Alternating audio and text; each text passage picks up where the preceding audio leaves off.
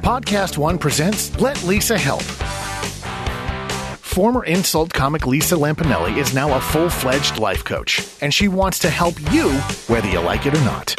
Join the former Queen of Mean as she continues her journey as the Queen of Meaning. She'll share her life experiences, the tools she's learned along the way, and a healthy dose of humor. So if you have a problem, let Lisa help. And now, here's your host, Lisa Lampanelli. Hey, it's Lisa Lampanelli, formerly the Queen of Mean, now the Queen of Meaning, with you today on Let Lisa Help, the podcast you never knew you really needed, and now you don't really want. We are going to talk today with my guest co-host, comedian, actor, fabulous piece of manhood, Adam Ferrara. We are going to be talking about his Italian guilt, learning how to have compassion and empathy for others, even though we're bugging the crap out of us, and all the rest tied to our crazy egos. And we will be taking some emails from people who need our help, and I might give it and I might not, depending what mood I'm in. Okay, big freaking spoiler. I'm in the mood. Lastly, we will hear from one of my coaching clients to tell me what's wrong with me, how I've been a great inspiration to them, and what I need to change, even though I know I'm emotionally and physically perfect. Coming up on Let Lisa Help. You're listening to Let Lisa Help with Lisa Lampanelli. Hey everybody, it's Lisa Lampanelli here. Welcome to a new exciting episode of Let Lisa Help, the show in which I force my help upon you with the help of my special guest co-host. This week, it is none other than the fabulous comedian slash actor slash kinky piece of ass, Adam Ferrara. Because Adam, I remember one night with you, my God, we were at the Comedy Cellar. Yes, we were. And we had such a good time. And I remember giving you a ride home. Yeah. And I haven't seen you since. Yeah. It's 108 pounds ago for me. I know. I was like, where is the rest of you? It's like 20 years ago. It had to be. And I was like, after that night, I said to myself, as I was driving home, it was like 4 a.m. I go, I bet me and Adam are really going to be friends. Yeah. And there it is, 20 years later, I still know you. Yes. And life happened, took us apart, now it brought us back together, and I thank you. And look at this. You guys can't see it because it's a podcast. I'm beautiful. Yes, she is. And Adam, you probably know that I retired from stand-up comedy. I am no longer the Queen of Mean. I'm now the Queen of Meaning. Okay. Can I help say people. Something? I didn't interrupt the ramble. You want to go again? No, please, no. I never thought of you as the Queen of Mean because you were so sweet and so nice. And I knew you as a person. And I knew that, I'm like, that's funny. Everything you did was funny and it made me laugh. And it was very courageous what you were doing. And there was meaning behind it and I liked it. But I knew that that wasn't you. And I just wanted to ask the question, when you retired from stand-up, by the way, ballsy. Oh, yeah. I mean, because our identities are so connected to our work and outcome. Right. Well, I think what happened was I no longer felt like it was bringing me that joy it used to. And I was like, oh, let's find the next thing that brings joy. So, yeah, it's a gutsy move in that, it's risky financially or whatever. Yeah. But you know what? I said to myself, literally, Adam, this is how I tell people now with coaching how to change their life. You say, what's the worst thing that can happen, and do it anyway. Because what, am I really going to be homeless? No, I could always type. That's what my biography should be called. I can always type. I can always pour coffee. Right. No job is too small for me. And I'm like, you want to know what's interesting? You would love this. Go. Yesterday, I landed at the airport at LAX. I have a friend picking me up. I'm doing my own baggage. I'm getting it off the thing myself because God forbid he would actually come in and help. I am in coach. 2 seats because I needed one for my dog. Got it. And didn't do the bitch move of having the service dog, the fake service dog. I actually paid for the dog and I'm staying in an Airbnb. And I'm like, wow, look at me, how the mighty have fallen, but by choice. And I think that's what people forget is that ego's so attached to the $1,500 a night hotel, to the first class. If there's ego involved, we got no business doing it anymore. So now it's just like, oh, look at me and the money I saved. I think it's just a shift, you know? Well, the shift, okay, let me ask you about the shift. The shift from, because I'm going through that at this point in my life. I'm shifting from trying to get something to trying to be something. And the theory is when you're being something, they come to you. Yeah. You know? Yeah. But unfortunately, that's still connected to outcome. Because you got to let go of that last piece. Of the outcome.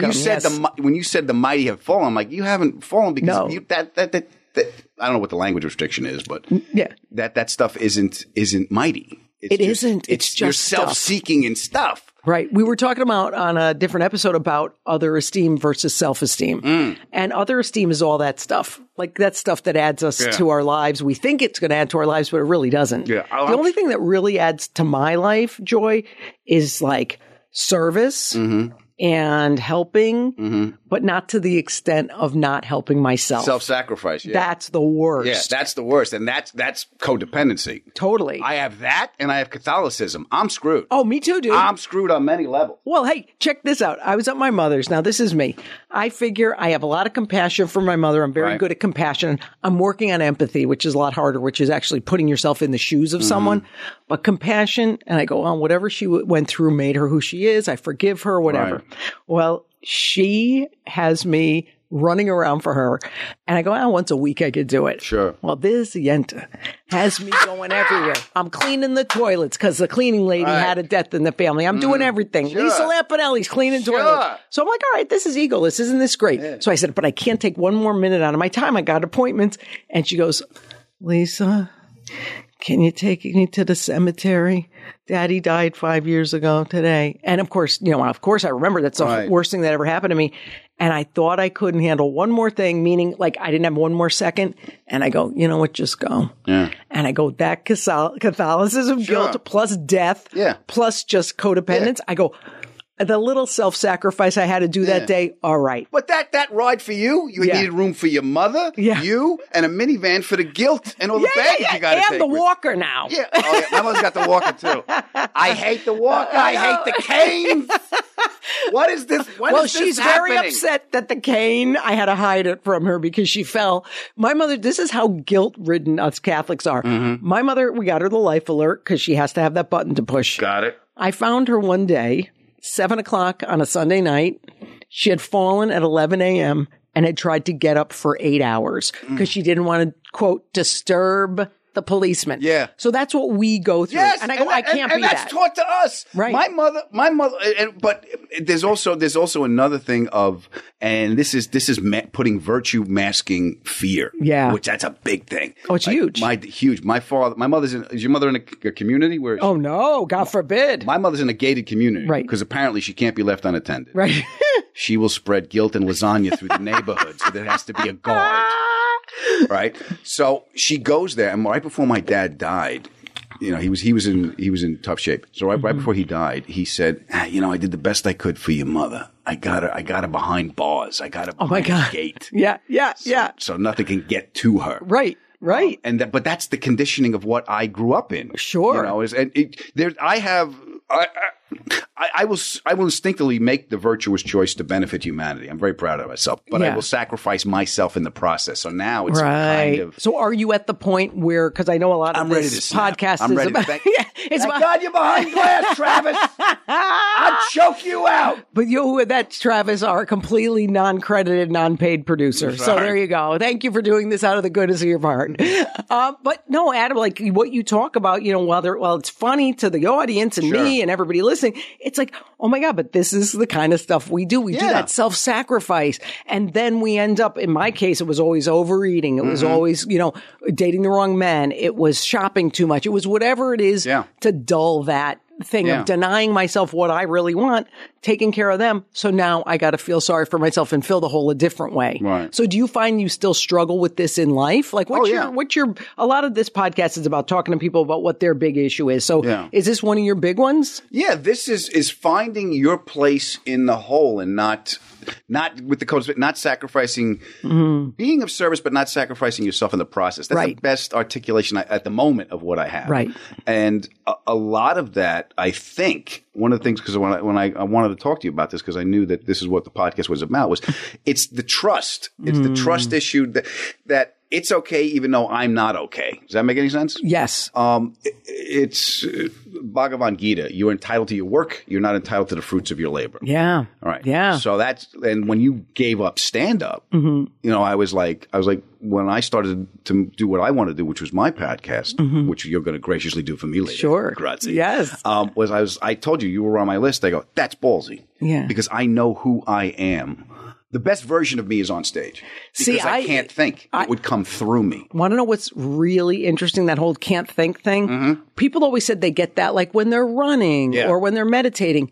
you're going to die when you find out how I found mine. How'd you find out? Okay, ballroom dance. Really? This is so funny. I always had watched Dancing with the Stars and wanted to be on it. But then I go, I'm not going to be on that because I was on The Apprentice and they won't have me. So when I retired from stand-up, my sister, who's involved with a charity in Connecticut, said, we do this ballroom dancing event and I know you like dancing and the fantasy of it at least. She goes, can you do this for charity? I say, sure.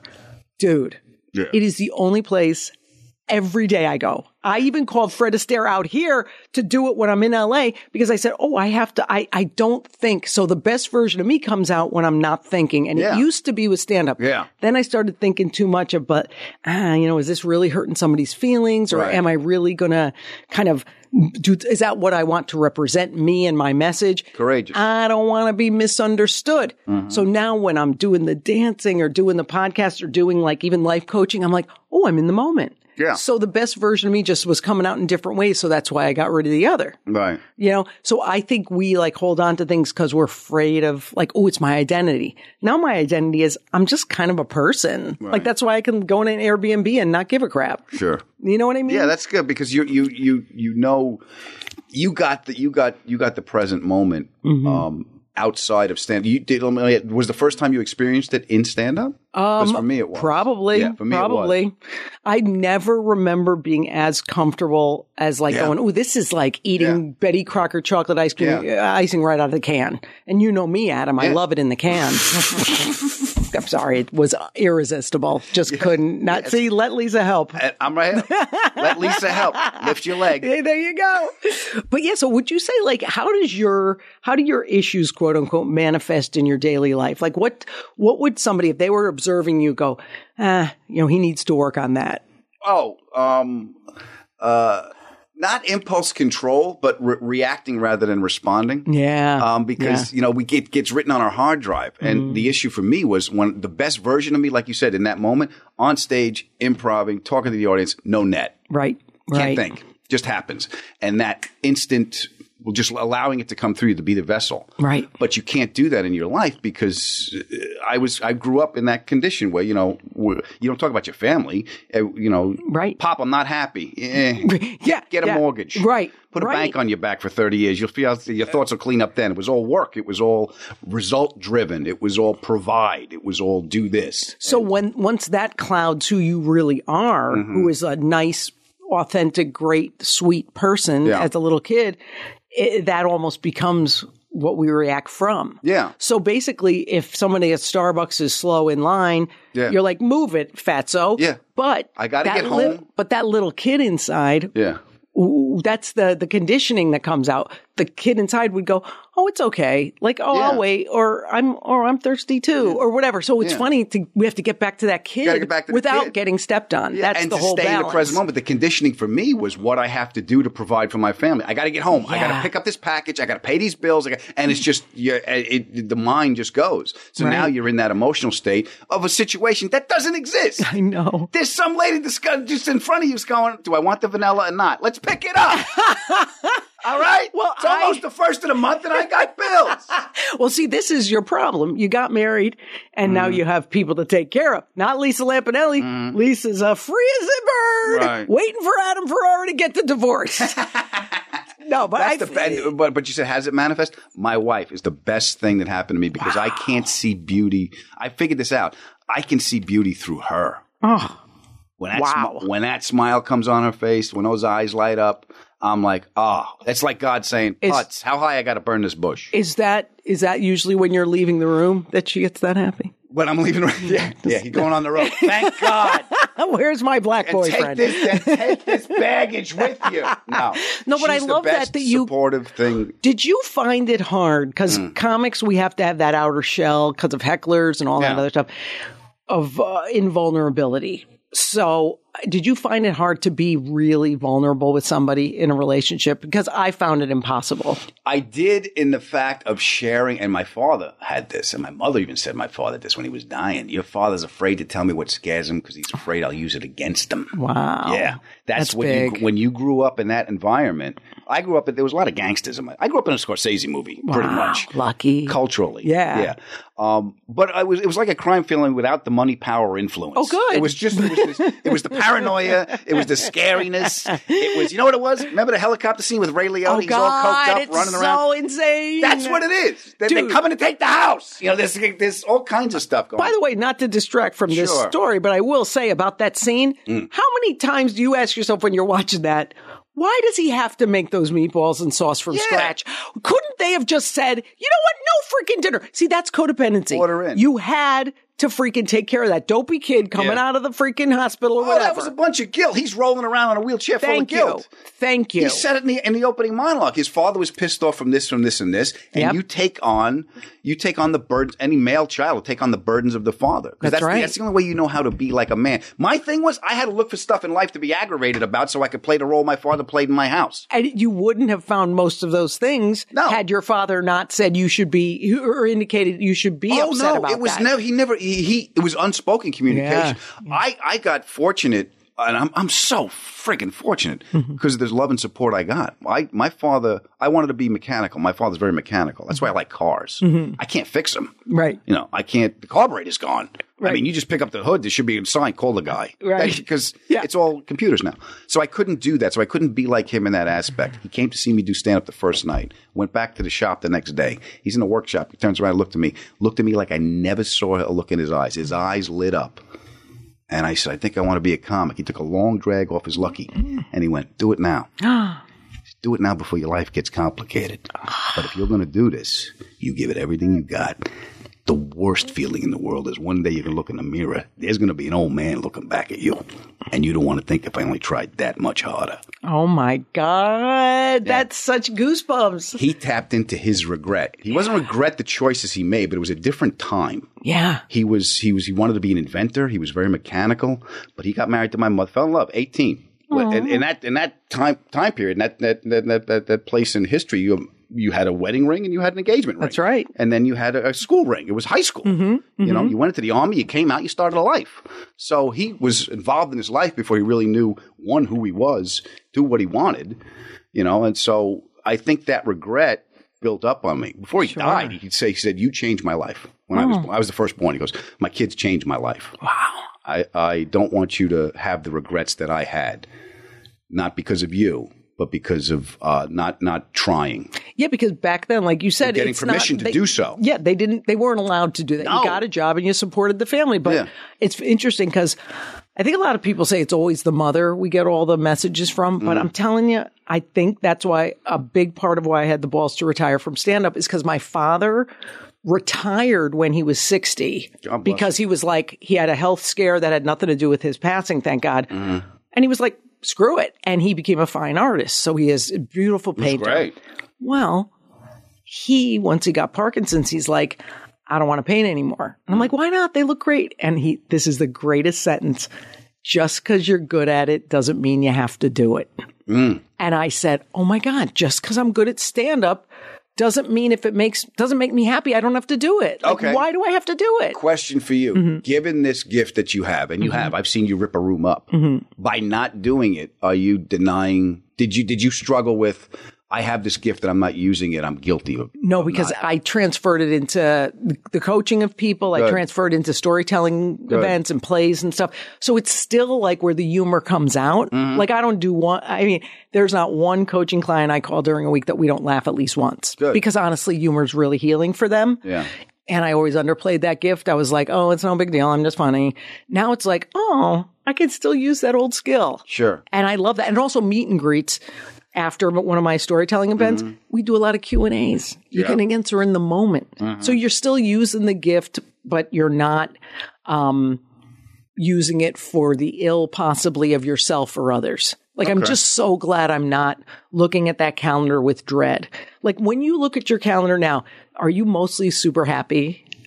I'm terrified that when it's not full. Oh, okay. I mean, you know, the Joan Rivers documentary was great. The most terrifying thing for a comic is the empty calendar. What's funny about that is I look at my calendar and next week there's nothing in it and I'm so happy. Yeah. Like I almost don't even want to schedule coaching for them because I want to have that week to go, oh, look at me. I'm just a lady of leisure. And it's not like I saved tons of money. I saved a good amount of money, but I'm like, I live small.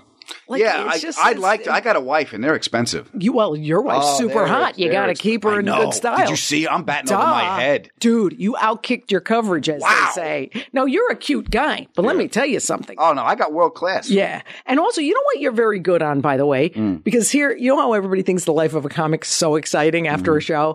I would always go up after the show with my opening act and to the hotel room. We watched like 80 episodes of King of Queens. Right. That's all we do. You're on there a lot.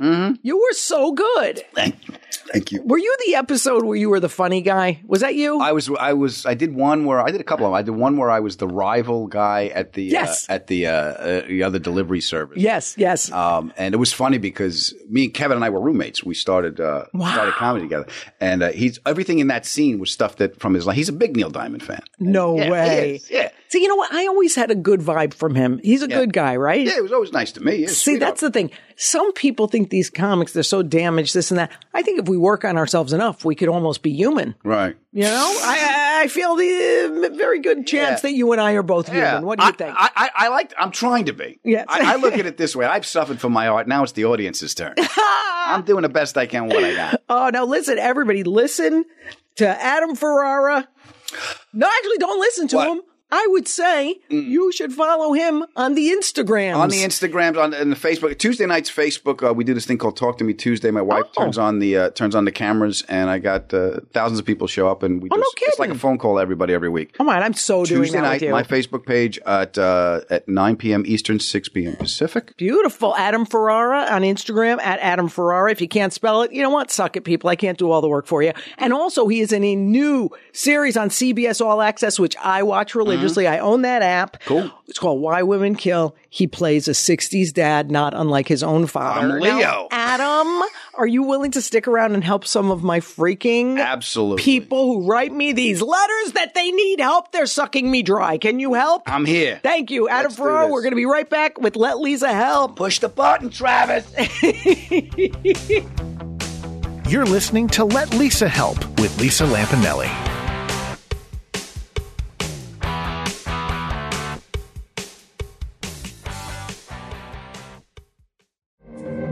Hi, this is Jillian with Court Junkie, a true crime podcast that covers court cases and criminal trials using audio clips and interviews. I'm excited to announce that I have formed a partnership with the Law and Crime Network, and that Court Junkie will now be releasing episodes every week. Some episodes include the case of a man who admitted to dismembering his father's body, but who swears at trial that he didn't kill him. And the case of a woman who is charged with murder after she pushed her husband, causing him to fall out of a high-rise building. Court Junkie is available on Apple Podcasts and PodcastOne.com.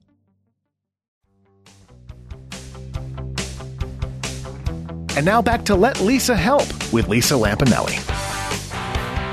Hey, everybody, welcome back to Let Lisa Help, the podcast where we help you be a better you. Or not. We'll also help you be the most annoying version of yourself that you can be, because I'm Lisa Lampanelli and I've annoyed people for 31 years and counting. As you know, we're here with my special guest co-host, Adam Ferrara, comedian, actor, who I, BT Dubs, fell in love with once again when he was a recurring, freaking, amazing character on Nurse Jackie. You played the super codependent, enabling boyfriend. Yeah. You want to know? After seeing that, I said, I am so attracted to this Adam Ferrara that I know that I'm not ready to date yet. Oh, yeah. What that means is I'm still attracted to codependent men who take care of the freaking addict. Right. Because that's who I am. I'm the food addict. I'm the workaholic. So basically, I gotta not date you. I'm sorry, Adam. All right. Well, actually, the character. What was his name? Frank. His name was Frank. Yeah. I was obsessed with Frank.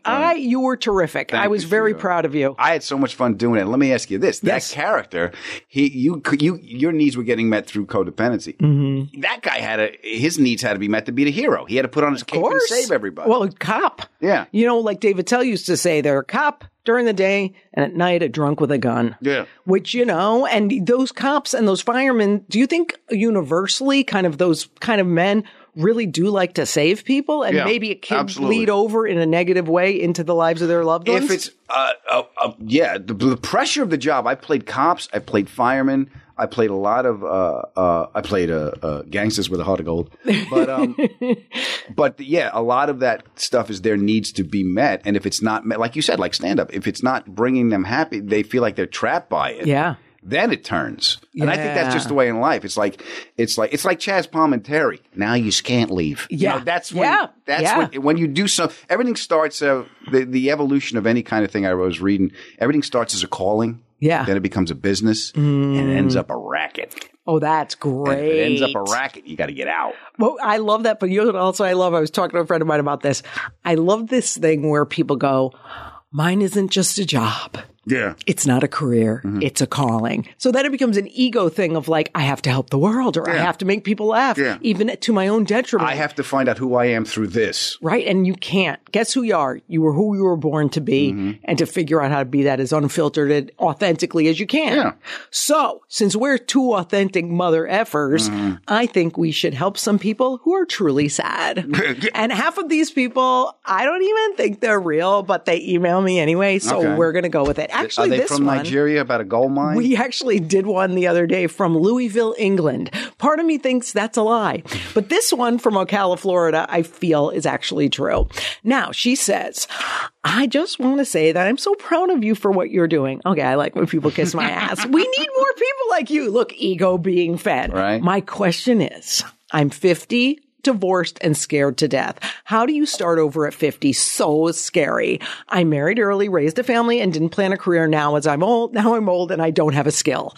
I wish I could go back and tell my younger self just how much this could cause problems as you get older. Now, Adam, let me tell you about people over 50. Go ahead. Are you over 50 yet? Yeah. Oh, wow, really? How old are you? I'm 53, but I read at a 4th grade level. You read way younger on camera. Yeah, that's the thing. You're a 48 at the most. I get that. Yeah, well, you know what? Here's the problem. A lot of the women I coach are over 50. They gravitate towards me because I made this big life change at 57, and I'm very brave, as you know. I do. So if someone just got a divorce, like I did too. You know, I got divorced. I lost my father. I quit comedy. There's a lot of big changes. How do you start over at 50? My feeling is, Adam Ferrara, tell me if I'm wrong. Go ahead. Because you live a life. I do. You don't have to start over. No. You just have to move forward. Yeah. The problem is people take on all these problems at the same time. They go, I'm going to change my weight, my job, my career. No one could change everything at once except Superwoman Lisa Lampanelli. Stop trying to be me. I'm an exception. What you do is you take one area and you work on it. In the old days, I would say a C hair at a time. I can't say that on podcast one because we need sponsors. You can if you spell it with a Q. That's true. Yes. Like Chaucer. Like in Queef. Yes.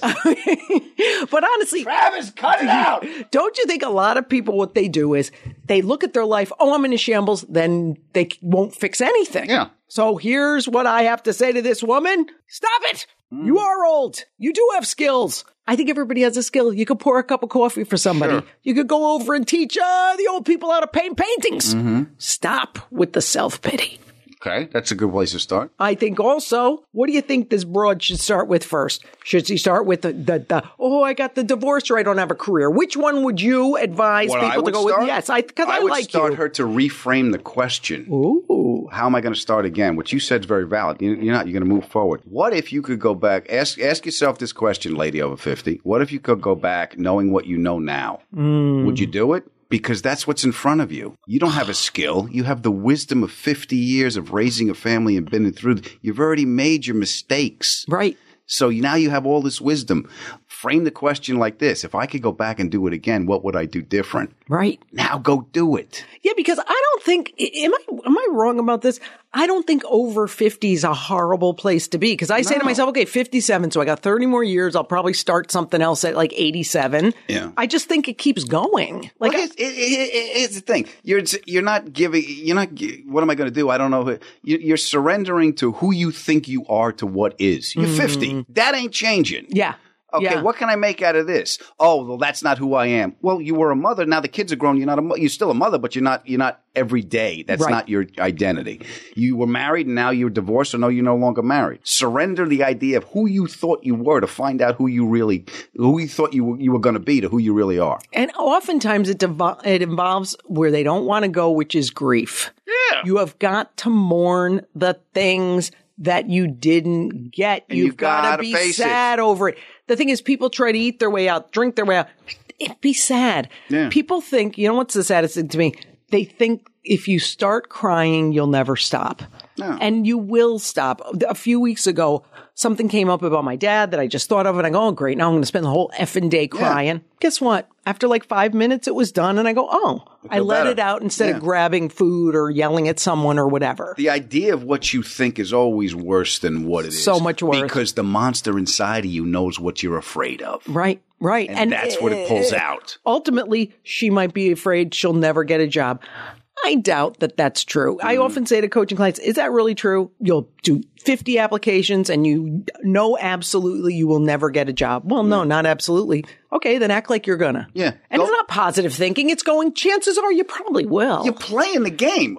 Every time you go to a list of your IMDb, see that long list of stuff you did? The list of jobs you didn't get's a lot longer. Oh, yeah. That's for sure. So you just keep swinging, baby. And that's how you know when you want to stay in. Like, I remember knowing I never really must have wanted to be an actor because I never wanted to do the 100 auditions you need to get the one part. I didn't want to do it either. The problem is every time I said, the hell with this, I got a gig. See, you have good evidence to prove then it does work out if you stay in the game. Well, also look at what's in your control. Like I'm starting a podcast. Great. I'm starting one now. And the reason I chose to do that was because that's in my control. Yeah. That's going to have a life. I can start from an idea, I can build it, and I can release it, and I can watch the bird fly. I don't know how long it's going to fly. Yep. I don't know if it's going to get eaten by a bigger bird. I don't know if someone's going to shoot it off a wire. Right. But at least I'm going to see it take off. Do something that's in your control where you can see a result. It's true because, and guess what?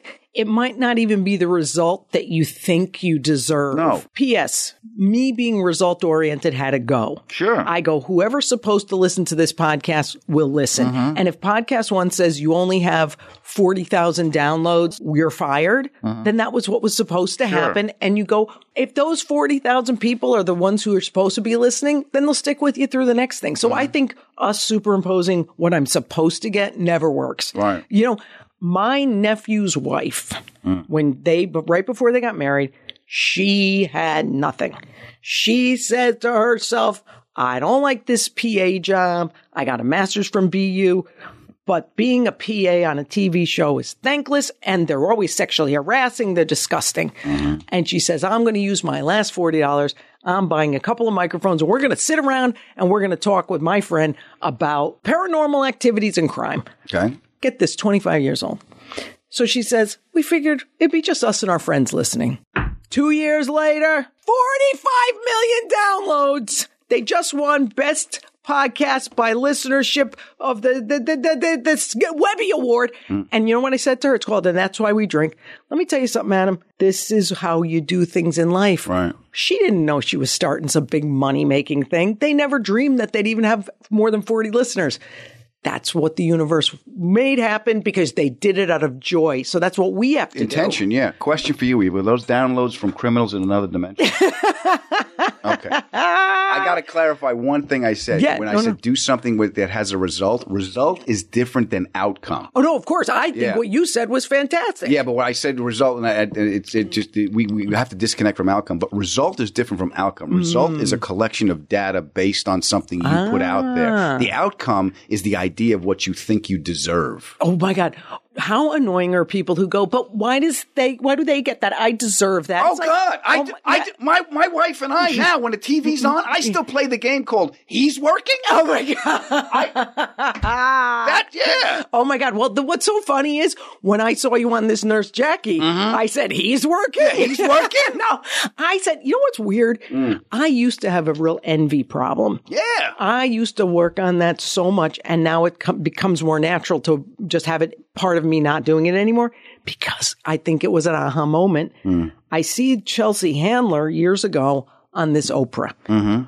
She tells a story how her brother died when she was little and all this stuff. And I had always envied her. I'd always know, why did she get that? Why did she get the big talk show? Oh, she must have done it. Guess what? I'd rather have my career and my brother's alive. Sure. And my parents didn't disconnect the way hers did. I said, thank God. And I think that stopped me in my tracks from envy. Yeah. But that's a real thing a lot of people struggle with, not just comics. We always think it's just comics and actors. No, it's people. Accountants, everybody does that. The human condition is such that you have to overcome the ego. And the ego wants the comparison because it gives you a measuring stick and gives you who you are. And by the way, this energy, even a negative energy, is still energy. Yeah. And it feeds part of your ego and it calms you down. So that's why misery loves company. Right, of course. If you don't have anything nice to say, come sit by me. Right, Sure. right. I liked your gay impression, by the way. Thank you. Actually, that was supposed to be Blanche Devereaux. Okay, I was going for Olympias Dukakis. Olympias. She's, Greek, Well, since we're not ego driven, let's do. I'm trying to fight. You see it behind me? Get out of here! I'm trying to be pure. Oh my God! My ego looks a lot like Travis. Oh, okay. So here we go. Here's another. Oh, I think this person's real. This is another one of my. No, Travis, don't cut that out because I want people to see that I get caught in my throat also. I do Olympias Dukakis and you're doing Harvest Firesteinus. You funny. Okay, this is from my friend not my friend, but a fan in Brookfield, Illinois. If that's a real place, I'll eat my shirt. Okay. Hey, Lisa, I heard you on Andy Cohen speaking of the gays and Olympias Dukakis, and I'm inspired by the shift your life has taken. I love how every letter starts with a compliment for me, which feeds the ego. I'm a therapist. Oh, a therapist. Good. Wife and mom of 2 young kids. I've struggled with my self-image and inner voice for a while. Okay. I'm seeing a therapist, but I'm not sure it's what I need. I know coping skills. I need accountability and someone who's been through it too. Here's the thing. I'm not an accountability coach, which is one of those people who keeps your food list, who says, why didn't you send me this? Did you talk to your friend who you promised? Mm-hmm. It's your journey. I get to make suggestions. You get to follow it if you want or not.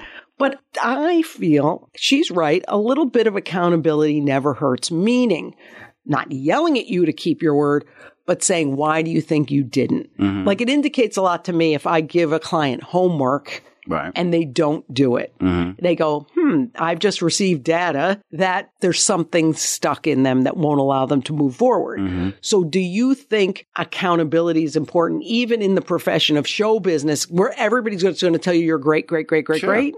How do you keep accountable? How do I keep accountable? I keep accountable by trying to monitor. And it's a feeling thing. It's not a thought. It's a feeling thing. Like, why didn't I do that? Yeah. And I force myself, and I do it a lot in the car. Mm. When I get home, I turn the car off. I'm not getting out of this car to identify why I feel this. Wow. Because I don't want to bring that home to my wife. Holy crap. Because I did that once. And it made her cry, and that pissed me off. Because if anybody treats my wife like that, including me, I'm going to kick his ass. Oh, my God. So that's what I did in the car. So I will not get out of that car until I solve that feeling. Because I don't want to bring it into the sanctity of the home that this beautiful woman has built for me. See, you know what I love about that? First of all, I hope all you men listening feel like crap about yourself because you've just heard a real man talk, and that man is me. Now, no, I think that's fantastic. I love you, fella. Because you know what, dude? I think a lot of people, including a lot of us women, I would go into that house when I was married to Jimmy Big Balls, and I'd be like, turn off the TV. Don't you want to hear about my issue today? Because I'm so important. So the time you did see your wife cry over this, was it sort of you just venting, or was it No, it wasn't egocentric? directed at her. It was but it was fact just that I came home and I brought this crap in here, and I shut down, and I wouldn't even talk to her about it, and I would blame for some reason that there's an unspoken communication of blame because she's there. Right. She did nothing, this kid. Right. But because I brought this crap in, I'm like, oh, hey. And I heard my father's voice in my head. What kind of man are you? So you're very accountable to yourself in that you've become that evolved person who can actually sit in a car and go, I'm not going to run in there with this cloud over my head. I try to, yeah, but I make the effort to do so. So actually her showing genuine vulnerable emotion made you accountable. Oh, yeah. Because you were like, ooh. Yeah. This is something I don't want in my life. I didn't grow up with that. I grew up with everyone had their shields up, and it was ever, and you don't talk about your feelings in my family. I'm not happy. Yeah, eat. Just eat. Exactly. Shove it down. Right, and one day you burp up cheese and resentment. That's no way to go through life. But cheese tastes good. Yeah, true, but blocks you up. So yeah, I think a fair amount of what we need is sort of that fine line between letting yourself off the hook and beating yourself up. And accountability is like right in that middle. You could call it accountability. Viktor Frankl wrote, between stimulus and response is a space. Right. in that space is your choice. That choice will determine who you are or who you want to be. Right. And those choices could be behaviors, relationships you pick, thoughts that you pick. By the way, I'm sorry, but people, and also my lovely person from Brookfield, Illinois, we choose our feelings. It goes like this: circumstance, thought, feeling, behavior. Yeah. So basically, so-and-so at work says I'm an a-hole. Podcast one fires me for only having 3 listeners. I have a thought. I'm worthy. I'm worthless. My feeling is sad and despair. Then I eat, or I yell at my wife, or I do whatever. So basically, we can change that feeling by changing the thought. Yeah. Podcast one fires me. Don't go to I'm worthless. Go to, well, that what was meant to be, or, well, another opportunity will come up. And so people think they can't change their feelings. No, but I have to feel sad. I have to feel worthless. Yeah. This is the response I'm used to seeing and imitating from the family of origin I grew up in. Right.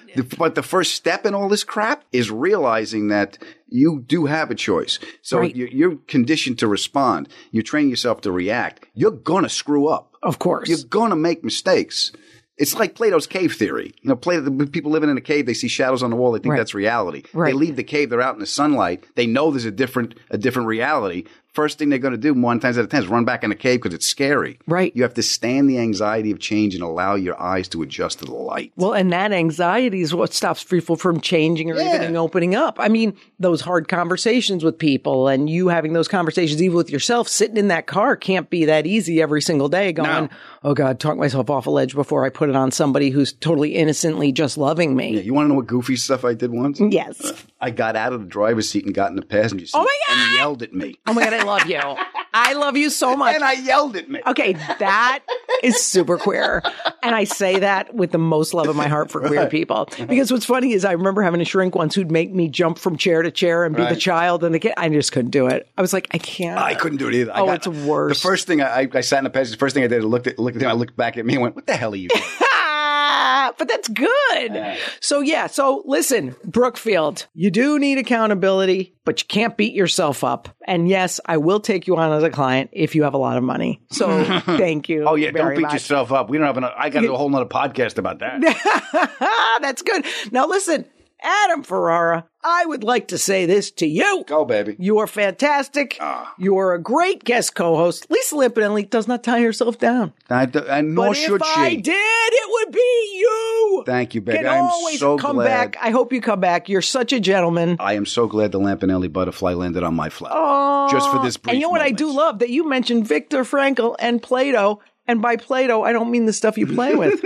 I think you are a terrifically smart guy. So thank you. Follow him at Adam Ferrara and watch him on Why Women Kill on CBS All Access. I will, bitches. Stay tuned, Lisa. What is it? Stay tuned. What's it called again? Let Lisa Help. We'll be right back. You're listening to Let Lisa Help with Lisa Lampanelli.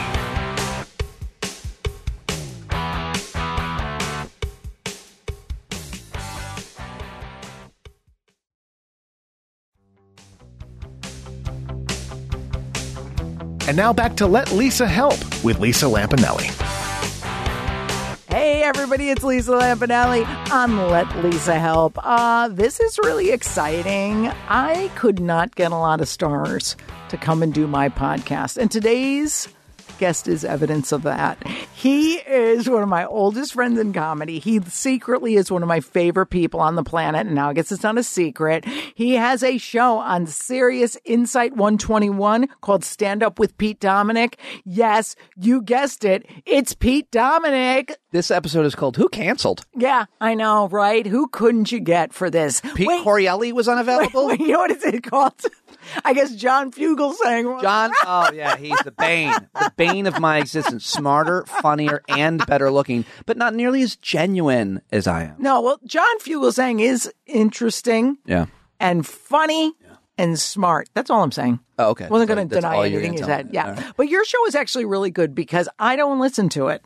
Yet, you give me a chance to come on it and not talk politically. What is this show about? Tell our listeners. My show's about issues. It's like NPR with a personality. So it's whatever's in, the public interest. And so we talk about, what's in the news that's controversial and divisive. But we also talk about, just big issues from obviously like climate change to relationship issues, which we don't do a lot of, but we talk about a lot. It's become like a self-help thing in a way, because we work out a lot of our own personal issues. We talk about our problems and solutions to both big policy, worldwide problems, and personal, family, and psychological addiction, all of it. See, I like that, and I know that's why you are good when you're on it, because you can talk about those things, and that's really what you're doing now. Right. Well, I like that you shoehorn me into the show, and I never feel like that's what I was going to say. You don't ever make me feel like, oh, she doesn't know world events. No, I shoehorned Billy Baldwin onto the show. You are a perfect fit. Weren't you his personal trainer?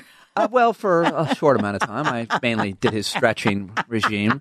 You know who else? If we're dropping names, Jerry Seinfeld's wife, Jessica. Oh, and she's I don't want to lie. When they first started dating, and some other big That's names. how you get it, Jerry Seinfeld.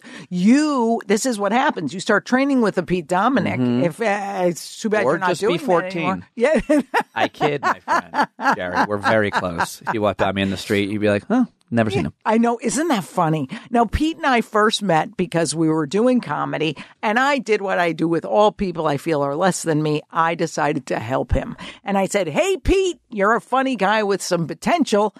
Come and open for me on the road. And we did this. Did we have good experiences? Tell the audience. They are seminal experiences. When I think about gigs, road gigs, and doing comedy and earning my stripes in comedy, I think a lot about those gigs that I did with you, because some of them were the worst gigs. Yeah. Granted, you were the headliner, I was the opening act, but they were within driving distance of New York type of gigs. And I'll never forget the hunting bar. It was a bar for hunters.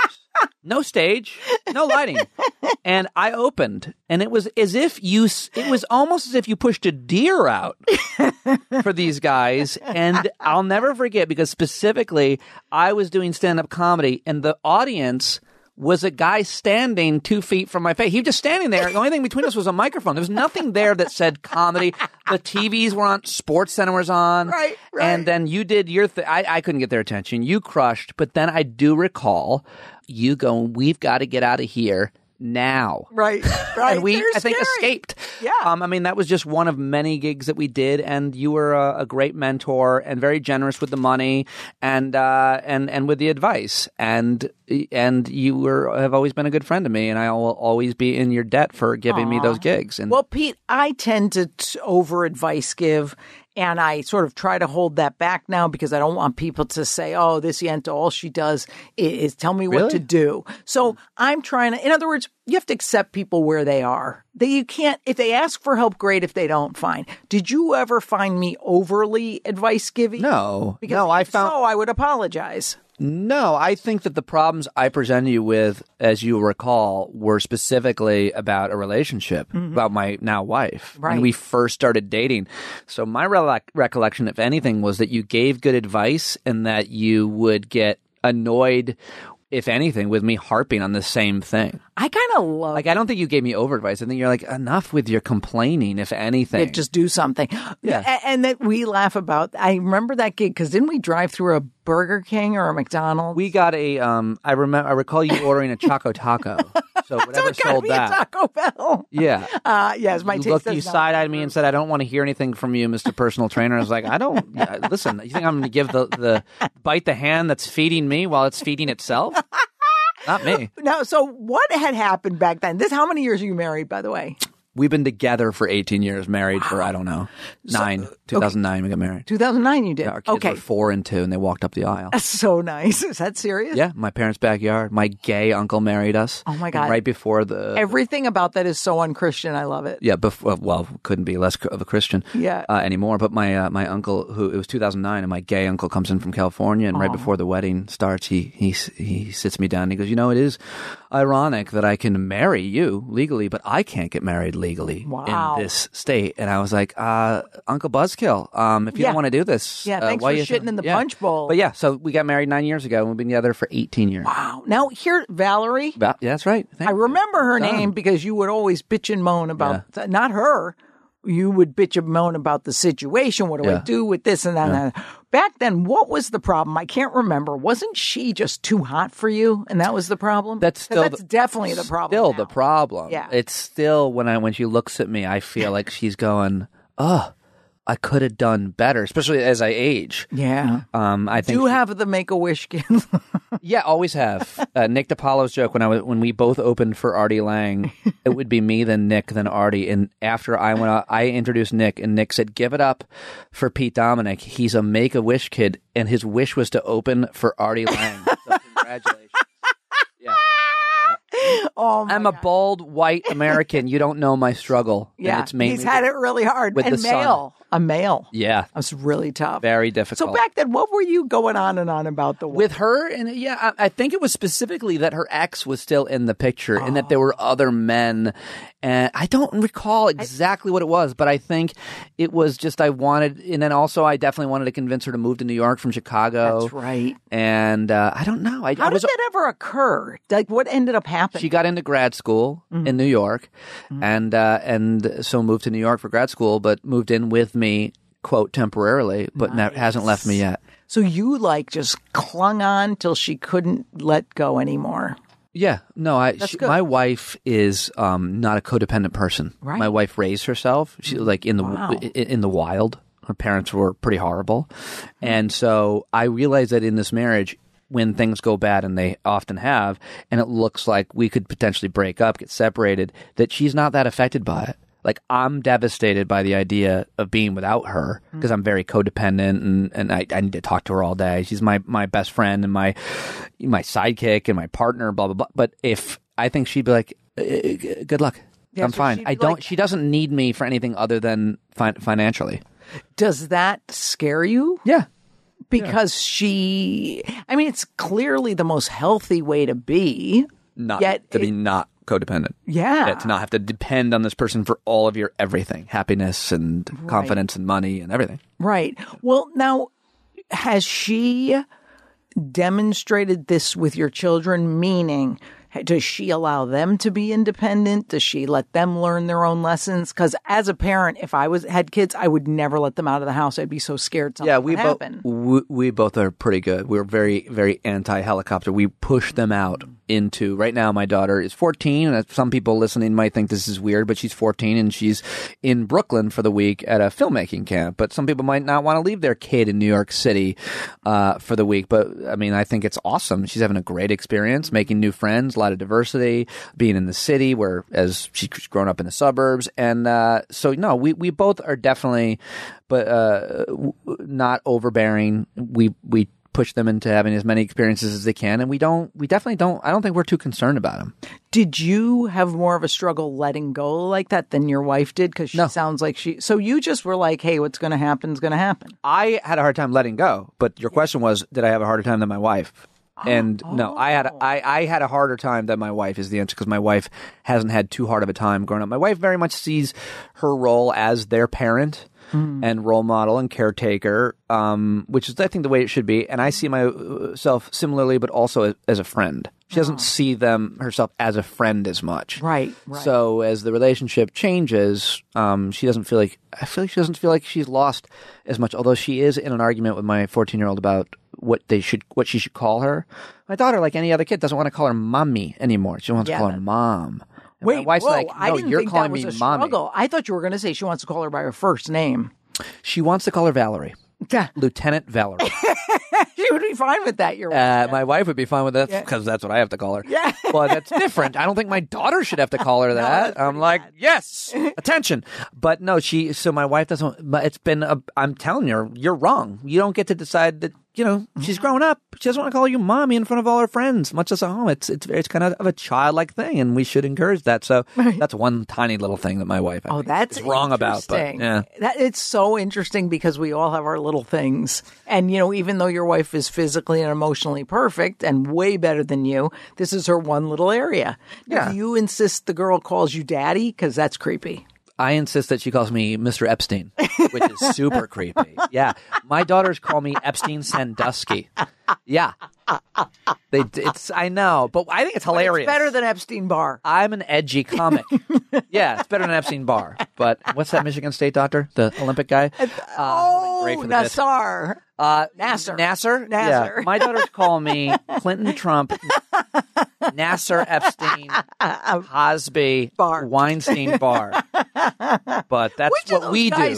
So she knows not to go out with any of those guys. I'm so happy to hear that. As opposed to... Wait, so she's 14. Yeah. Then how old's the other one? The other one's 11. And boy or girl? We don't talk about her. She's not the pride of the family. We're not proud of the younger one. She's 11, and I thought at Nothing this to be point... proud of. I thought at this point I expected more from her. Yes. She quit. She quit the clarinet after a year. Thank God. She's just not. I can't keep this bit going. 14 and 11. Nobody said true. Did she really? She did quit the clarinet. I'm proud of her because it's pride and joy. Julia is me. Like my younger one is. They're both, part me, part my wife, and part of themselves. Right. But Would you say, do you hang out with her more? No, Ava and I probably hang out even more than Julia and I to some extent. Mm-hmm. I'm sure that'll change as Julia gets older, but we have a lot of common interests. Ava and I are into the Marvel Cinema Universe, and Ava came on my radio show and interviewed the co-directors, the Russo brothers. Shut up. Which was an amazing, yeah. So that was like the best experience as a parent that I've had, or just as as my daughter's father, and for her, it was awesome. Oh my God! But I think raising girls is it's the joy of my life. I want to write a book about it. This whole thing. What do you think when people say, I have a daughter, and so I think, because the argument from feminists is often you shouldn't have to have a daughter to be a good guy, to know not what to do. Yeah. That resonates with me. Of course, that's true, and I would argue, and you know me pretty well. Like I've never been accused of doing anything. I'm the guy. No. Women thought I was gay. Yeah, and super safe until he grabbed me by the pussy. See, but that was like super fun. No, that wasn't me. That was Dan Natterman. Please name someone that people have heard of. Excuse me. You should look him up. Judah Friedlander. So no, so I think though, but even though that's true, you should be a good guy whether or not you have a daughter. I'm sorry. The fact that I do have a daughter makes me see everything through both of their eyes. Right. And so I think you can be more empathic when you are looking at, by the way, it's not only gender. Do I care about kids with cystic fibrosis? Yeah. Oh, but I don't know. Yes, you do. Do you? No, but you should. But I do. No, is that one disease that you've never cared about, Lisa? I care about all the rest. Against CF. I heard you actually that's down a gig. For the Cystic Fibrosis They Foundation. asked, and I said, don't hold your breath. I'm joking, of course. See, here's the problem, Dominic. Yeah. I get sucked back into comedy when I am with a comedian. Sure. Because here's what happens. I retired from Insult Comedy last year. Everything takes off. I'm a fantastic life coach. I'm a terrific gal. I'm doing it all and having the podcast to help people. You come in and I start cracking the wise. I think that there's a psychological component to people, siblings or close friends, or in our case, people who, were close friends who work together a lot, that when you have a chemistry and a humor especially, you don't stop that if neither one of you wants. You've made a conscious decision to make career choices, but when you're with old friends that you know well, that know you well, that know that you're fun, you've been slamming me since I walked in the door. And it's because it makes me laugh, and because you know that it makes me feel valued, because you would never say something like that to someone who didn't know you. You say that to me because you know me and you respect me and you like me, and I know that, and now people listening know that, but that's the secret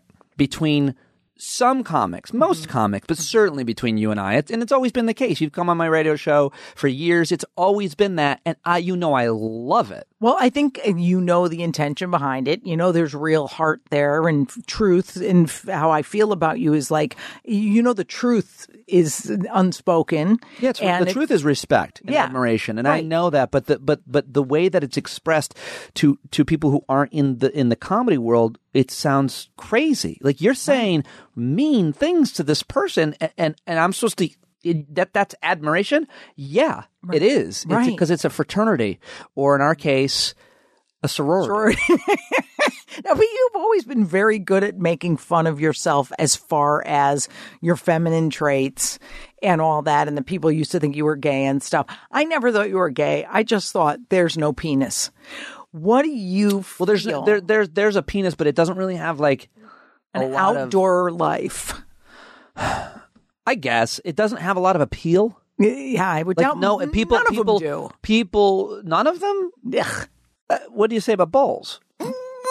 So no, I just think that I was a guy who women wanted to be friends with. I was really fun to be friends with, but didn't really necessarily want to have sex with. And part of that was because I wasn't that aggressive. Like I've had a lot of women sleep in my bed and nothing happened. And even if I tried a little bit and they pushed back a little bit, I was like, oh, you just need a place to stay. So, well, isn't it great to know though that you're the guy they can feel safe with?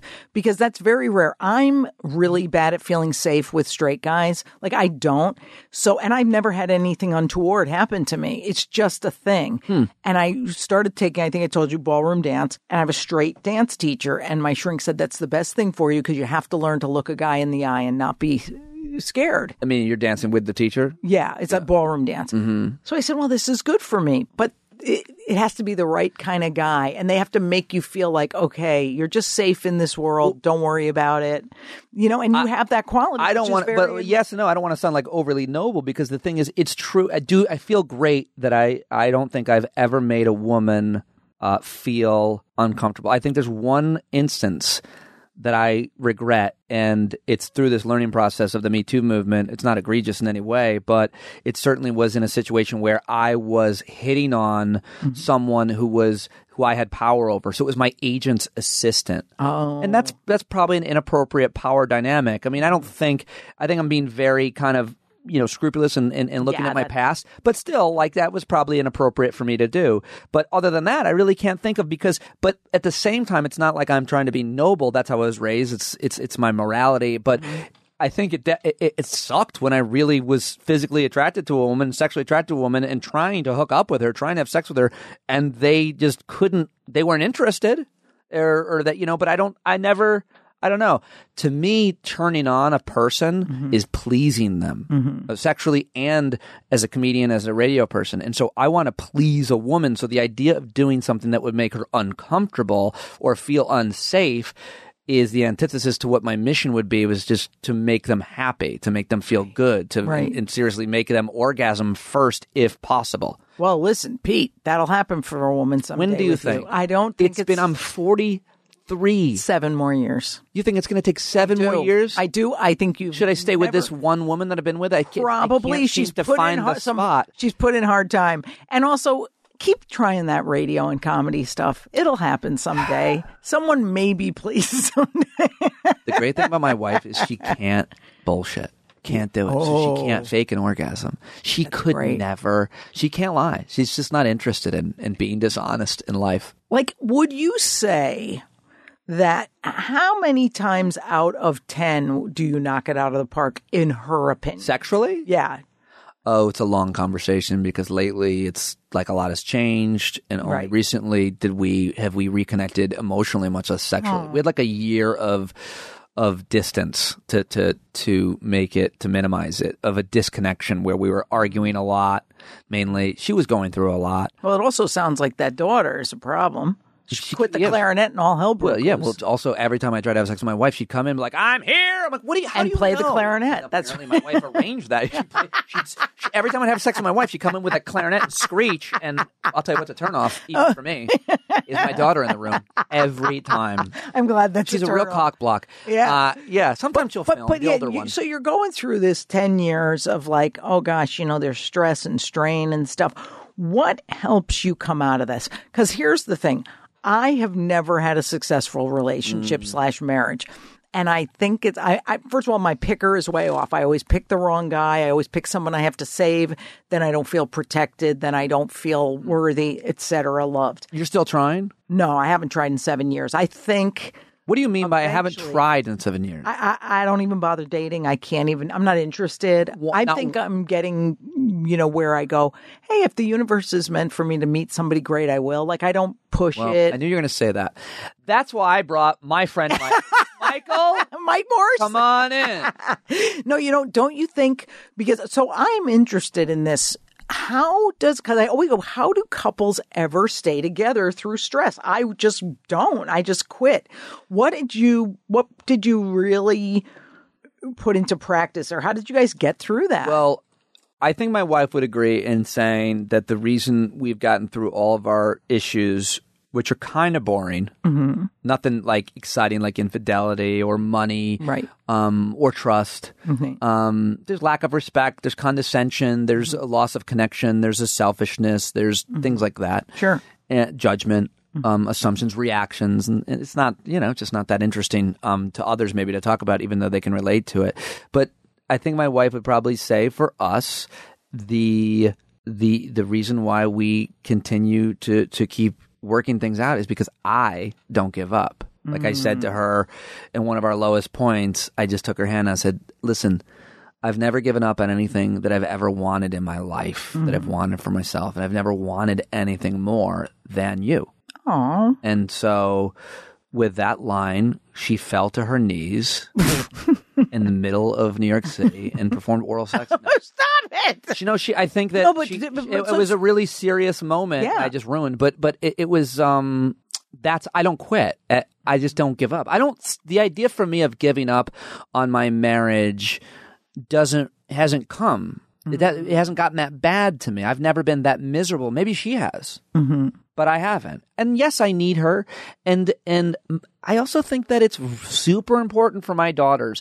I think the most important thing I can do to be a good father to these girls is role model the behavior that I would want, or more importantly, that they would want a partner to share with them. Yeah. So I have to be the guy to my wife that their future partners will be to them. So I have to be thoughtful and respectful and supportive, et cetera. And so it's really hard at the times that we're having differences to do that, but that always keeps coming back to the marriage, to the relationship, because for my daughters, it's the best thing for them. Yeah. I don't think that that's true for every married person, but in my case, I've not been near miserable. I want things to change. And I've wanted things to change, a lot of things to change. Some of them have, some of them haven't. But right now we're in a place where neither of us thought we could be. It's really good. Well, you know what I like? Because I have another woman in my life. And that really, I'll tell you, a third party was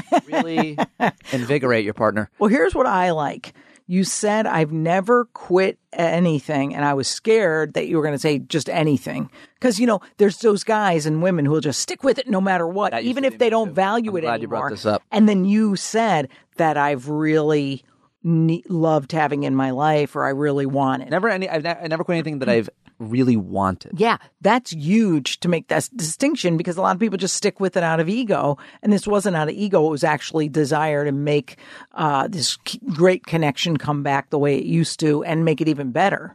Exactly. So now, I should have quit a lot of other things in my life, though. Comedy, radio, being friends with me. No, the last one wasn't. You didn't give me a choice.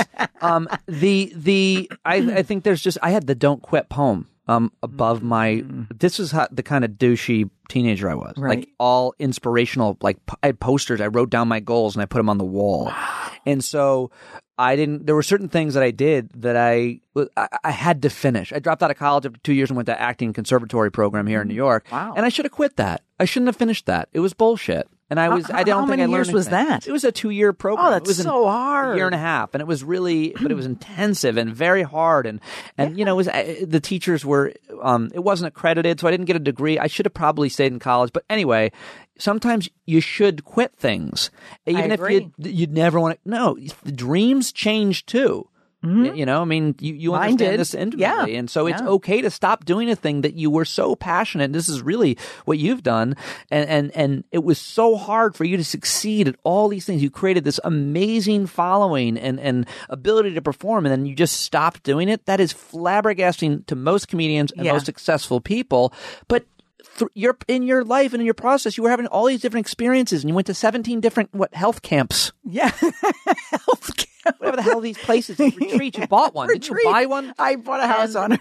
And that changed you so much to the point that now you are such a healthy-minded person. That doesn't mean your life is perfect, but that you can help other people. That's amazing. Dreams change, we evolve, and we should allow our dreams to evolve with them, and including in what we were talking about, marriages, relationships, I think. I totally agree. And if I can have that stick-to-itiveness for the right things, that's what I need to get. And people. And letting go of the things that just don't work. That's easier for me. But the stick-to-itiveness of going, ooh, that's worth hashing this out and figuring it out like you did with the marriage. Now, one thing, you remember you said a couple minutes ago you were telling about how great the marriage is, and then you made a joke and you go, I just ruined this moment with my joke. What do you think? We never do, as Billy Joel says, leave a tender moment alone. Like, we cannot do that. Yeah. Do you do that with your wife, and does she get pissed? Or is she just like, I freaking give up? I think she laughs a lot. I do it with my wife and my daughters. Mm-hmm. Like, obviously it's not, intimate moments with my daughters, obviously not sexual, but intimate. And so, like, I'm having this thoughtful conversation or moment with my daughter, and then I make a joke because sometimes it's getting a little bit uncomfortable or even awkward. Oh, this was serious. Right. And the same thing with my wife. I do it because it breaks the moment in a good way, and it allows us to pivot to the next moment in conversation, or it allows us to just put it away. Right. That's done now. That was a beautiful conversation or moment, and here's my joke, and now we move on to the next. It's like segues in radio, live radio, or on stage. And I think, I don't know. I hear what you're saying. It can ruin it, but you sort of had the discernment to know when to do that and when not to. I think so. Hope so. Pete, let me say something. I enjoy you. I value you. I'm going to ask you, will you stick around for another segment and talk more about your big issue you're working on, plus help some of my listeners, please? I have to get to an intervention. Listen, there's no way anyone wants you in their life except me. We'll be right back. Yes, we'll be right back with Pete Dominick. Let Lisa help. You're listening to Let Lisa Help with Lisa Lampanelli.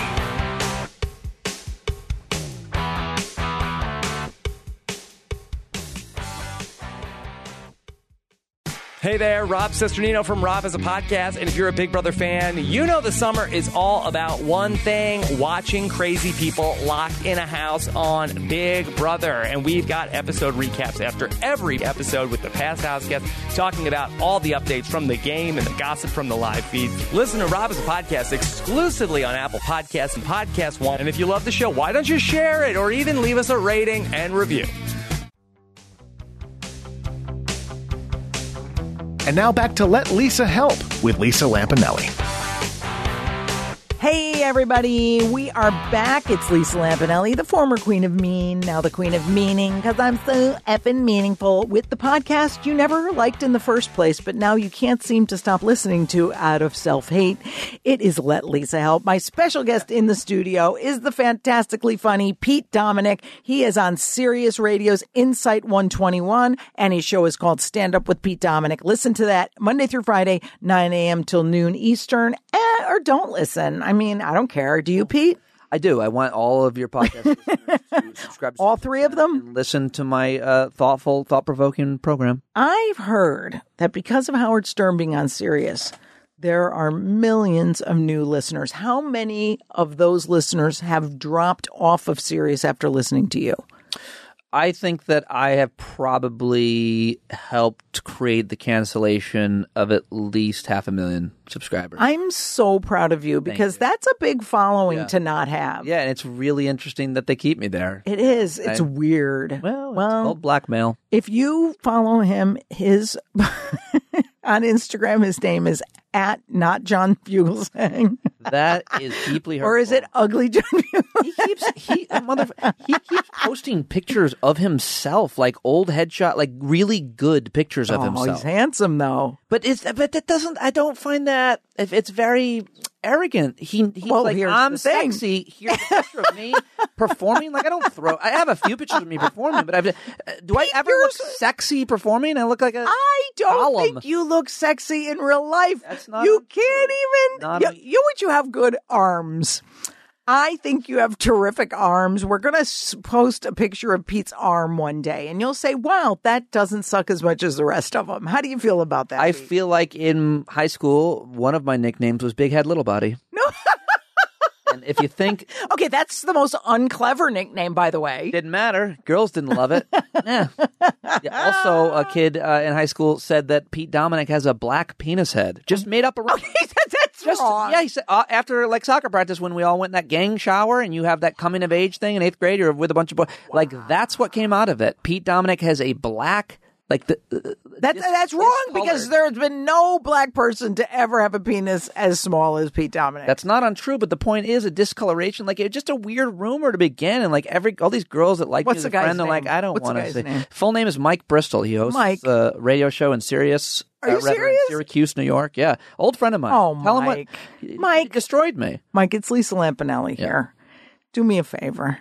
Go on the radio tomorrow and do not apologize for Pete Dominic. How dare you? And say it over and over. Because let me tell you, he's at the age where he should let it go. I can't let it go. I was performing at Caroline's years after high school. It was a bringer show, and a bunch of my high school buddies came. And before the show, a really important show for me, they gave me a gift, and I pulled it out. And it was a rubber dildo that one of them had taken a black Sharpie and colored the head. And then I bombed. I bombed that night. Okay, I blame you for not having focus. I also blame you for carrying a Sharpie. You should always carry a Sharpie. Did you have one on you at the time? What would I have done with it? You should have one as a celebrity. You always have a Sharpie at the ready to autograph things. Yeah. This shows your low self-esteem, which I think you should work on. That's all I'm saying. I'm helping. Nobody's really wanted many autographs from me. When I was on CNN every night, sometimes people would ask, but Quit bragging. when people ask now, it's because they think I'm Daughtry. Yeah, that's because true. They really think I'm the wrong person. When I finally met Daughtry, by the way, people have been telling me I look like him for years. He didn't, but think no so. one ever told him that he looked like me because he's the really famous one in the equation. So it was amazing to walk up to him and have him look at me because we do look very much alike. Right. And it was definitely an eerie moment for both of us. Well, let me ask this, because we joke about you being horrendous looking and disgusting. However, you're not. That's why it's funny, because you don't, if somebody really ugly came in here, I'm not going to go, you're I have good eyes and eyebrows. So, yeah, you have features that aren't completely horrifying to the human sight. Which is better looking, you or Daughtry? I think he's probably a little better looking. You think? A little bit. I'll post a picture of your arm and his left nut, and we'll see which is better. I think what makes him better looking is that he's his talent. You know, like you could see a really ugly person goes on stage and then they sing with a beautiful voice. You're like, oh, that's sexy. I get it. I get it. So you're saying he's ugly, but has a lot of talent. Yes. Good. Yeah. Pete, I'm going to ask you one question, and you're my only guest this week. Totally straight. Like the straightest person. And like straightest person. I'm more straight than everybody. Yeah, I'm the straightest. Pete, I sometimes ask my guests to bring in a big issue they still have and are working on. Do you have anything in your life? Because you've resolved that, you worked on your marriage and it's come full circle and you're very happy. You have these lovely, delightful daughters. You have this quote unquote good job.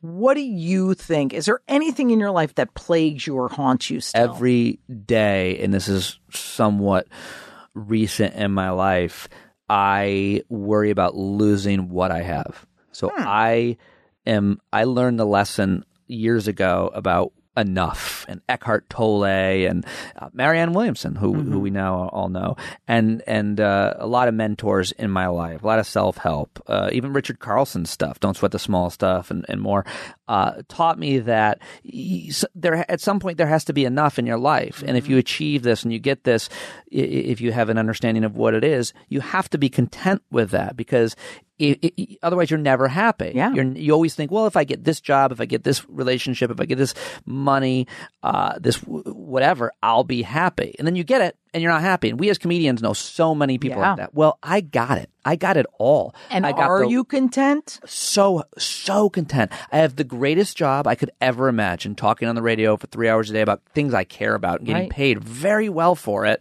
I have an amazing woman who is my wife and 2 amazing kids. All of us have our health. I have a very nice home. I have health insurance. My parents are still everything in my life is going great. I'm so worried about losing my job because I think about all of the other things I would do in my career to make money, and none of them are as ideal as the situation that I'm in now.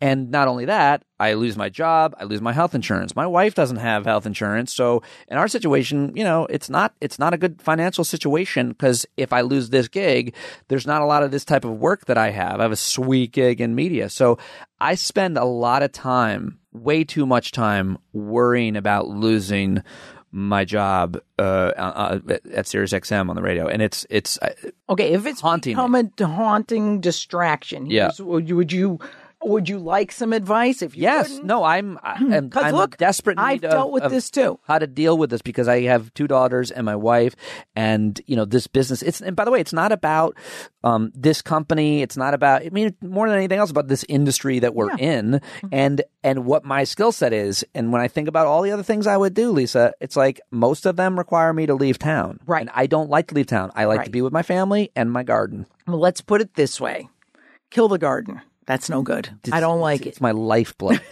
It brings me so much joy. It's what actually helps me. No, I like that. And during these times, I go out in the garden and I'm just in the moment, and I love it. Well, this is what I want to tell you. That's what I think a lot of this is. First of all, contentment. I'm glad you're content. But contentment doesn't just stop at, hey, I'm content and happy, I don't want more. It has to extend to not catastrophizing and not worrying. So contentment ends the minute you start catastrophizing, which is, oh my God, if I lose my job, we lose our health insurance, then we're all going to die. We'll be homeless. Because it always ends up in homelessness, it seems, for anyone our age. Yep. So here's what I think. Getting back to that present moment almost as immediately as you see it happen is what it's about. No, I have this moment. Wait, I have this. Catching yourself is huge. And I think the resilience and the ability to bounce back from that thought will come quicker. So, yes, tomorrow you might spend 10 minutes agonizing over this. And if I'm going on a 4-hour drive today. It's literally the challenge is, how do I, during this 4-hour drive, bring it back to the present moment? You say, look at, I know this sounds super corny, but since you understand the gardening stuff, it's like, look at the trees. Bring it back to the breath. Look at, I'm breathing. I'll be on alive. the Jersey Turnpike. Oh, well, there are Starbucks. And you could say, look at that beautiful logo. Look at the mermaid with no tits hanging out. You could say to yourself, I'm lucky enough to be in this car. It's all about gratitude. If you bring it back to gratitude every time, then you can't obsess about the future. So obsession can't exist with gratitude. So suppose you're obsessing and you go, what if I lose a job? Oh, thank God I have a job. I'm so grateful I have kids. I'm grateful we're healthy. Then for a couple minutes, you bought time not worrying. Right. So it's all about bringing it back to the moment and gratitude. But then the other big thing is, guess what? Something's going to happen. Your wife's going to die. One of your kids is going to have an accident. No one gets out of this life without loss. Your parents are going to die or get sick. You're going to lose your limb. I don't believe anything that you just said. But the fact is, I think I'm going to lose a limb, but you never know. Maybe a finger. What? Probably. Guess what? It's not about never having loss. It's knowing that you're strong enough to handle the loss and get through it. Well, I've not had loss in my life. Right. So you need a loss. So can I break your arm right now? I'm going to break your arm. Yes. With your bare hands? Or I will am. You have a hammer? I'm very strong. This doesn't seem like great advice. No, I think seriously the thing is, knowing kill my dog before you break my arm. Knowing that you can handle loss.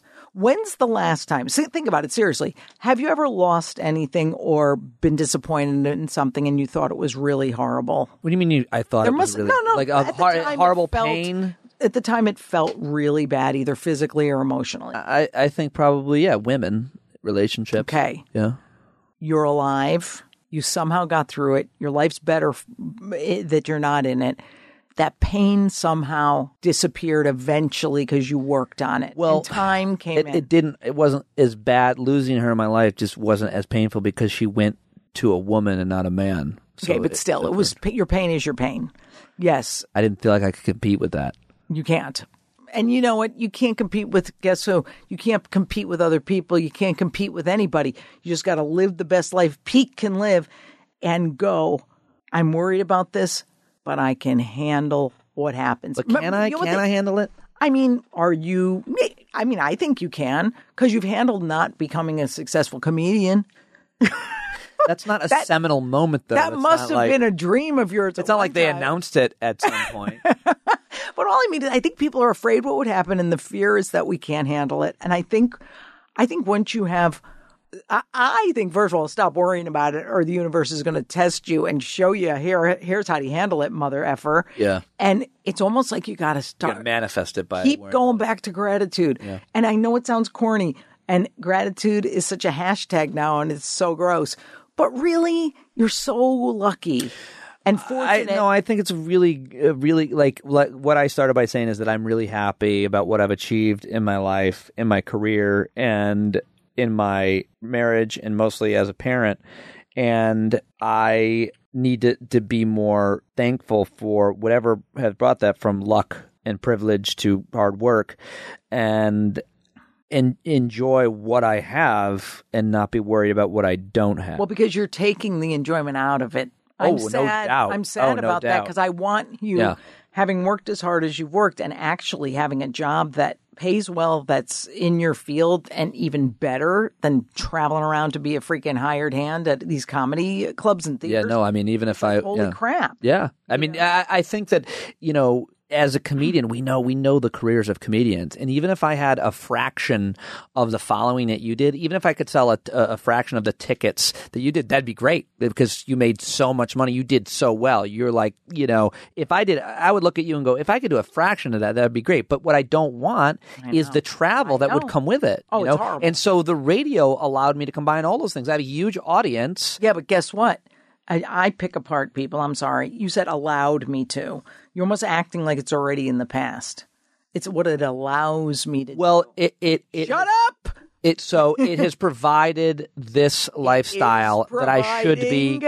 Is what I'm saying. It is happening. Right. You're putting it like it's already over. So you're saying I should be thankful not only for yesterday and every day before it, but for this moment, being in this moment. I still have all of these things in my life, and I should be happy that I do. Nothing disappeared yet, and something will someday. And you're not mentally ill, so you can handle it. You won't die of grief. You'll be sad. You might not recover really quickly. You might have to mourn it for a long time and many years, but guess what? You're not going to die. You can't be killed by feelings. Feelings can't kill you. What if you're the first person I call when it happens? I would be thrilled, because then I could laugh. No. You would laugh right in my face, totally, but whatever the loss is. I would drive out to that godforsaken Orange County. Don't you live in Orange County or something? I don't know where it is. It is godforsaken. But isn't there a town named Orange, New York? There is, but I live in Rockland. We have an above-ground pool. You should stop by. I will. Aluminum, because those are classic. I think they all. I know. I'm sure they're all made of the same very thin metal. Well, I had one made of platinum, so I'm just saying. Oh, is that right? It's now platinum? Last time I was there, it was gold. Yeah, I've upgraded. Wow. No, but I think I think the knowledge. Okay, for instance, my dad died, and I'd been worried about my dad dying since I was 5, because it's just whatever child psychology thing happened with me. I worried, and I was like, I can't live. I'll just kill myself. I'll just die if my father dies. So I spent a lot of my life worrying about him.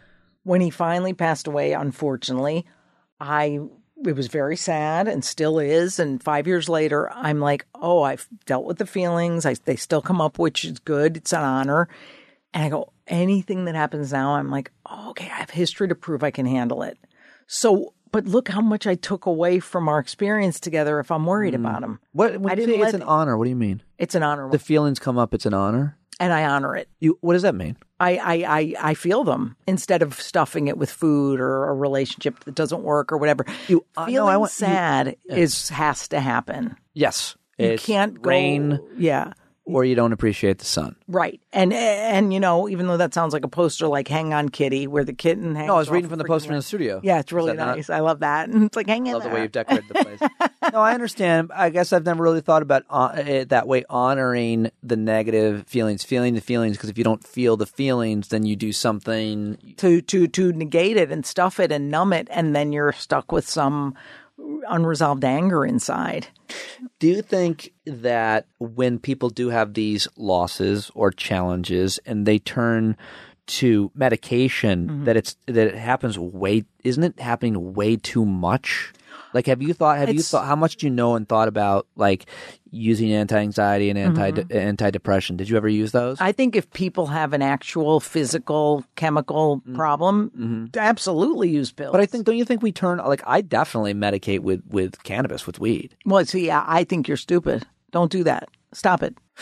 You don't need it. I love it. Well, I don't care. Love it. It makes everything better. Yeah, but that's bad. Why? Because you're dulling your emotions. Do you think? We know you are. Come on, you know it. Or I don't ask. I think. I don't think you have a medical reason for it. You don't have cataracts. You don't have. I think it enhances my ability to focus on a task. I think that's bullshit. I don't. I think that's your sort of like, hi, I'm getting away with something. I don't know. I think I struggled my whole life finishing menial tasks, cleaning my room, cleaning my office, cleaning the garage. And when I became a homeowner, I was a real mess. And then when I smoked weed, not for that, but realized that as a result of it, I was staying on task. Well, hey. And it was helping me, and this is probably a better example of where maybe I should feel my emotions, but like certain things, menial tasks that I have to perform because I'm not you and I don't have a landscaper. Like, I don't want to mow the lawn completely sober. Well, listen, first of all, I plant my own stuff if my guy doesn't show up. There you go. I'm just like you, Pete. I'll plant stuff if my guy doesn't show up every day. All right? How's that for you? What do you mean by this? Was that a metaphor? No, I'm telling you, plant my stuff in the garden. Oh, I thought we were talking about weed. No! Listen, here's how I feel. I think anything that we put between ourselves and feelings does not help in the long run. Because suppose tomorrow you had to fly somewhere and there was no source of weed. You'd have to actually feel your feelings. I'd be fine, though. Because that happens a lot. I think I'm fine. It just makes certain things better. Yeah, I'll go weeks without it. See, maybe I'm super hardcore about booze, food, and drugs. I think I am that way about food. I think I'm that way about alcohol. I've never abused either. I was a personal trainer for years. I think I'm generally a physically and emotionally healthy person. My brother went to rehab for drugs. I didn't have a drink till I was 23. I enjoy the taste of beer. I rarely, if ever, get like buzzed, much less drunk, but weed, and what I mean by my smoking pot is one puff Johnny. Like, I've never smoked a joint. I don't even think I get stoned. I think it does just the tiniest bit that allows me to be better at almost everything. It takes the edge off, as you say. I don't know if it takes... Yeah, I said it about anxiety, but like when my daughters were really little and they would want to play house with me at role play, without weed, I would maybe get bored and impatient. I'm like, all right, this is getting repetitive to my 2-year-old. Right. With weed, I'd be there in 5 different characters the whole hour. I think for me, what it does is similar to what Ritalin and Adderall do for people with ADHD, and I think I do have some of those elements of it. And I think it just enhances a lot of things for me. Let's put it this way. Like, I don't know what the bad things are unless you're right, and the bad thing is that I'm not feeling my feelings and not feeling my emotions. But I don't know. Well, listen, hey, I worry about this stuff. I don't think you'd have brought it up if you thought you were 100% right. Maybe you think you're 90% right, and that's why you brought it up. That's fine. If you don't find it's detracting from your life, then it's fine. I don't, and no one in my life thinks it is. My daughters know I use it. So, like, yeah, I think I brought it up because I think that I was naming the good things in my life, and I think that my life, a lot of elements of my life, got better and easier to understand. Also, even more creative when I started using cannabis. Well, listen, it's weird. Far be it from me to tell people what to do, but I don't like it for me. And I usually don't hang out with people who smoke and drink. I just don't like it because it makes them different. So, but if this is limited doses, you don't feel you have to make an apology to anybody, then do your thing. At this point, I don't. I mean, if I saw a health effect or if it was like costing a lot of money, or like I think a lot. I end up comparing myself to a lot of other men my age, and what kind of roles they're playing in their life. And I see all these guys in their interests, and they're so involved with a lot of their interests, which to me are destructive. Kind of either destructive or they certainly take them away from their families. Yeah, and I have a lot of interest, but most of my interest is in my family and being with my family and doing stuff with them. But I don't want to go to the football game. I don't want to be in your fantasy football draft. I don't want to go play cards with you. Right. There's all those. Well, listen, I think what it ultimately comes down to is if we can look ourselves in the mirror at the end of the day and said, I did my best. I did the right thing for me. And if that's the right thing for you, that's the right thing for you. Just because then I can't be friends with you because I'm anti-pot doesn't mean. Well, can't we be friends as long as I don't smoke pot? Can I just with eat you? Pot brownies? Sure. Okay, then I'm in. My wife got so high off a pot brownie. She went to wash her hands in the sink, and I'll never forget the sentence she said, "This water is wet." Oh my God, I love her. Will you tell Valerie I said hi? She loves you. Listen, I'm going to say one thing, Pothead Pete. I'm going to say that I think you're terrific. I think that you don't have a problem with the weed, that you do the right thing with people. What do I know? I'm not an expert. I'm just an expert what I should do for myself. But you know an addict when you see one, and I don't see an addict. What kind of husband am I? What kind of father am I? Terrific. What kind of, honestly, and I'm not even joking, what kind of homeowner am I? What are my responsibilities taking care of my home? I've gotten so much better at repairing. Oh my gosh, so much of my stand-up act has been for years about learning to get better at my responsibilities, all of them. Right. And so I feel like I'm in every role of my life doing the right thing by people. Obviously, so plenty of mistakes. Worrying about it disappearing. Well, that's because the problem. Just bring your mind back to the present. Bring your mind back to your breathing. Bring your mind back to gratitude, because gratitude and worry cannot coexist. You need to just keep going, moment by moment. What about Trump? Oh my God, let's not even go there. But I am going to say one thing. If people do want to hear talk about Trump, they can listen to you on Insight. Every day, 9 to noon on channel 121 on Sirius XM. Listen, we all know no one goes past 101 on that dial. That is hilarious. However, if you do slum down the end of the dial, if Howard's on a repeat, if your radio gets it, if your radio goes that high, I always forget to listen to you, and I shan't after today. I'll be listening to that knowing that you're stoned as F. No, never on stage. He's not just never walking in here today. Nope, not here either. I was joking about that. I know. Pete, word I smelled. Listen, let me say one thing. I want to also say, where can they find you on social media? And do you even bother with it? I love it, good. But I'm bad at it. Oh. I think I'm pretty bad at it. At Pete Dominic on Twitter and Instagram. I make a lot of mistakes. I don't learn how to do the stories, and I don't know the functionality. Here, I'll give you very two. well. I'll give you two hints. First of all, look at your story, the story part of Instagram, like it is just day-to-day fun, silly things. Like you could put this clock on your Instagram thing and write something funny. Anything you want enduring that's kind of special, like video or whatever, you put on the feed. Yeah. So just separate it that way. No one wants you to clog their feed. I don't like social media in the way that it comes into my mind that I should photograph and share this. I don't like that in my life I have to think about sharing something. And it's not because I don't want to market myself and I'm not selfish and I want people to think my posts are important. It's just the idea, it feels like, speaking of earlier mindfulness, it feels like it's ruining a moment that I'm enjoying if I look at that clock. I'm like, why can't I just look at that clock? Why, I got to post about it? No, you don't. And that's how I But if you want to be successful, your advice is right.